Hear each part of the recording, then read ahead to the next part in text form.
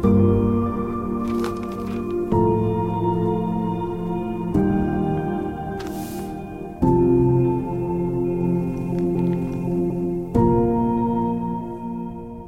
to another edition of Maverick University. I'm your host, David Hallberg. Joining me today is missionary Luke Shelby, one of the missionaries that we support at Northwest Bible Baptist Church, and he stopped by the college campus to preach chapel and address our students, and we appreciate him also joining us on the podcast. Thanks for being here. Thank you.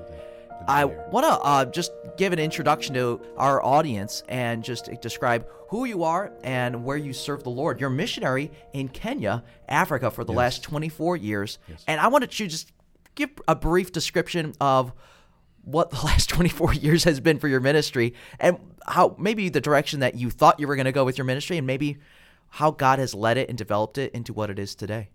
Well, when we first moved to the field, I knew I would be working with another missionary and trying to learn the language and the customs, culture, those kind of things to try to help me be grounded more in the situation over there, so I'm not, causing any problems or hurting people or whatever, and just trying to be a good testimony of the Lord Jesus Christ there. And the Lord opened the doors for me to do that. The missionary I went to work with actually left the field after I got there, so I basically worked with the church, and that church helped develop me and helped me to know how to minister to their people. And so that, to me, that was a blessing in disguise, because from there, that was in the city of Nairobi.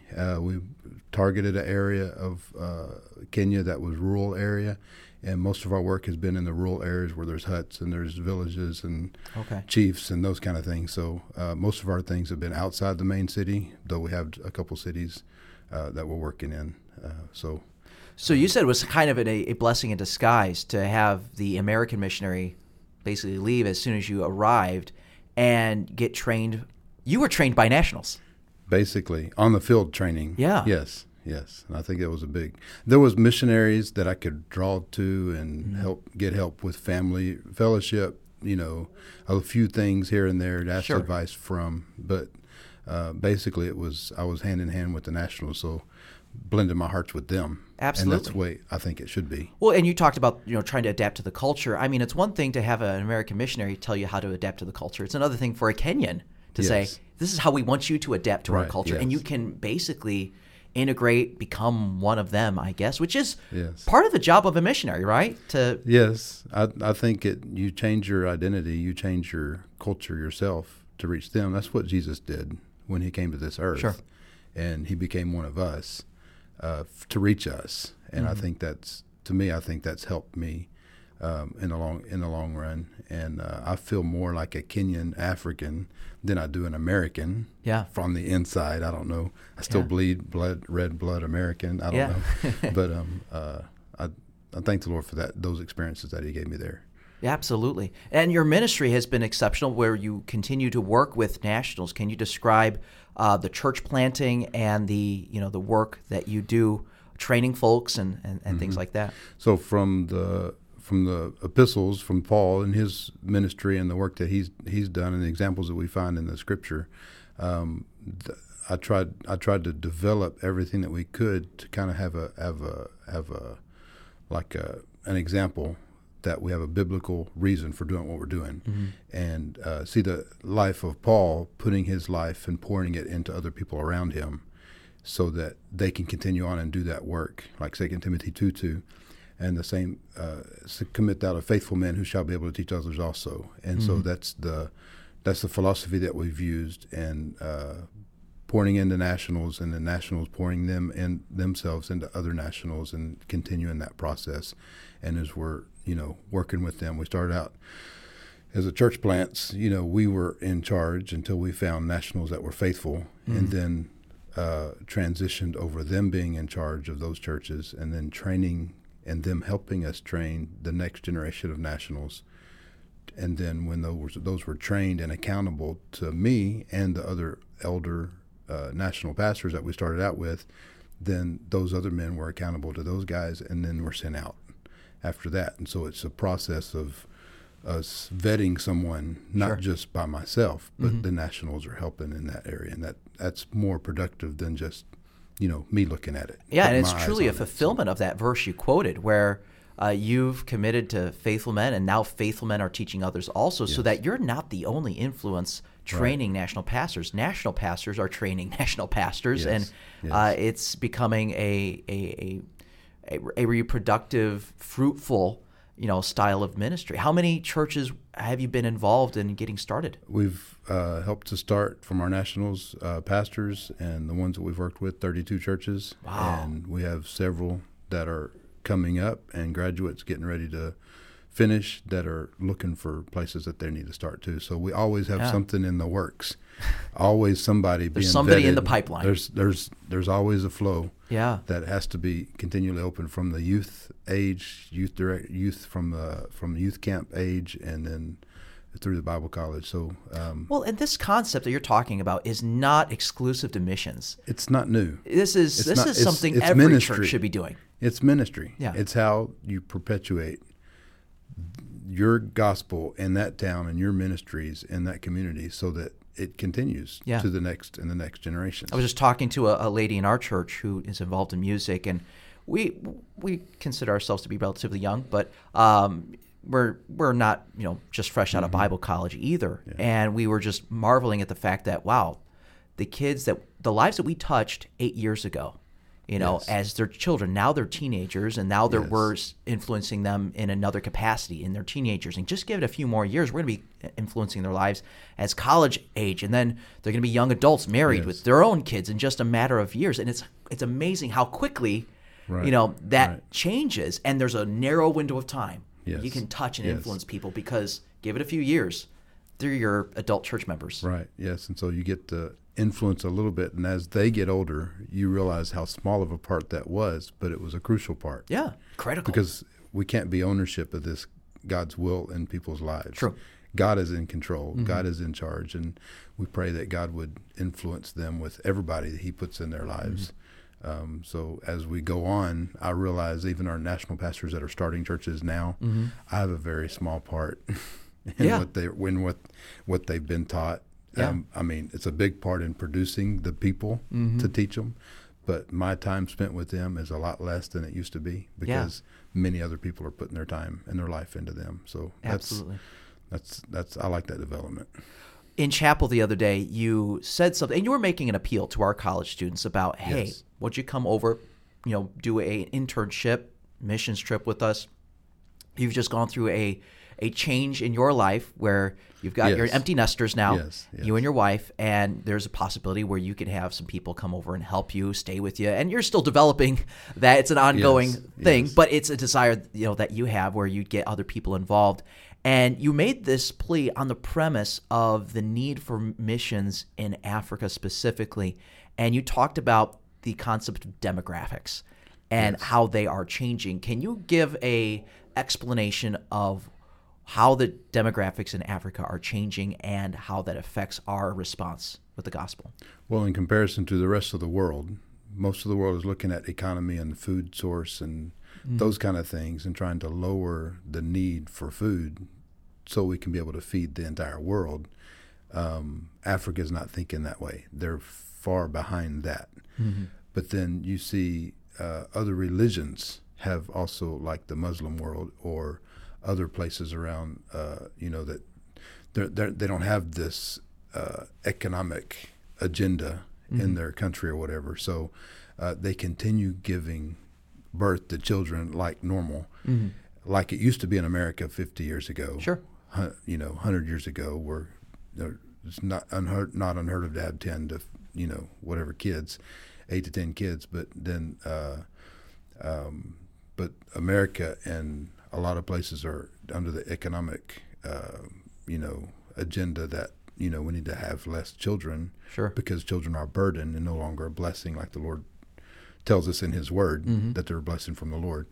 And so it kind of highlights the growth of happening in in Africa, to where over those populations are doubling in population. Like Kenya has doubled in population since we've been there. Okay. More than doubled, and so 57 million now.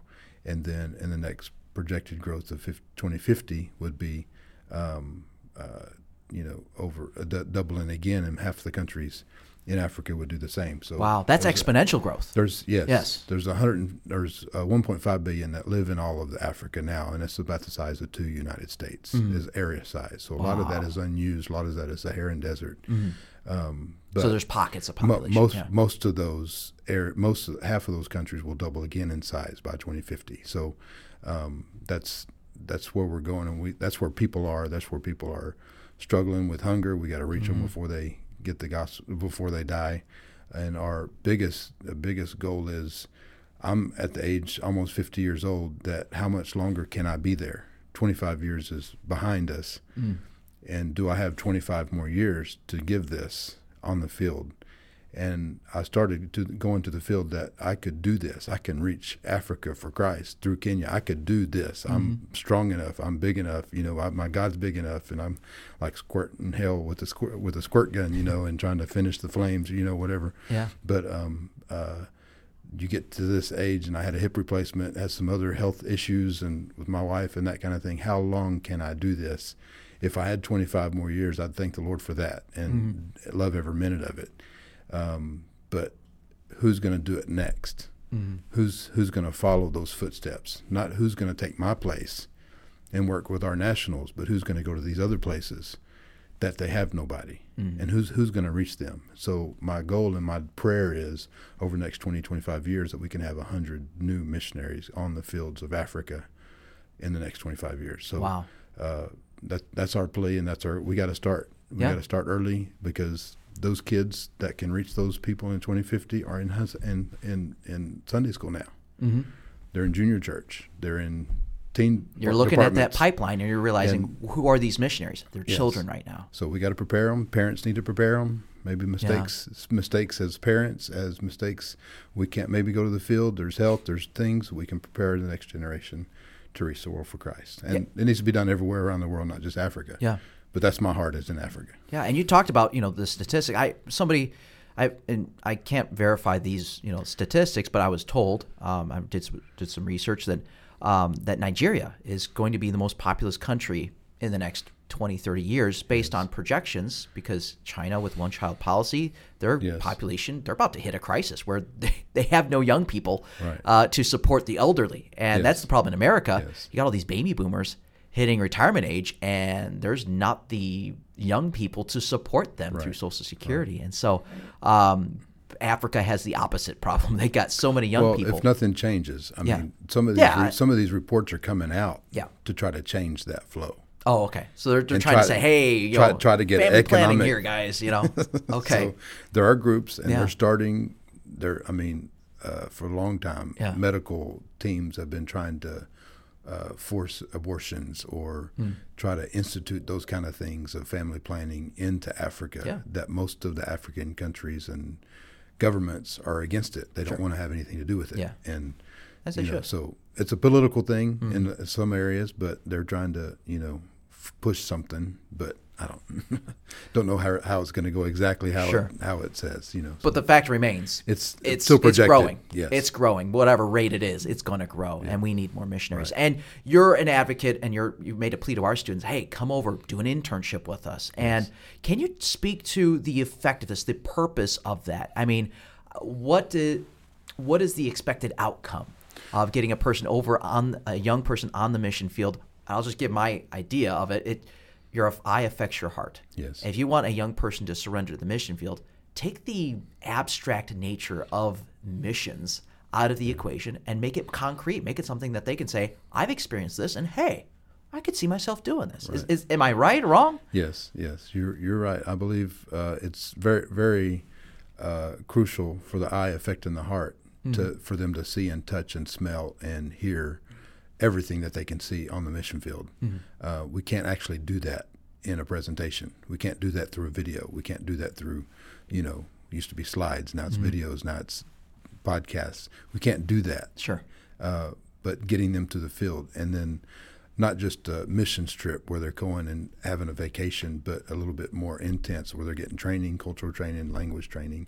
And then there's some more programs out there that we're looking at that we can possibly do even for a year internship, that they would take some internship and be at their home church, and then other internship they would be in Africa, and another missionary is helping with that as well. Wow. So we're trying to put our heads together, do what we can, be available, and try to find the names and people that we can pray for and ask God to start using them and point them in a direction where they can be more successful when they go to the field. The dropout rate on the first term is so high of a missionary going to the field. If they know and they're prepared, then they can be more ready when they go to the field the first time. Absolutely.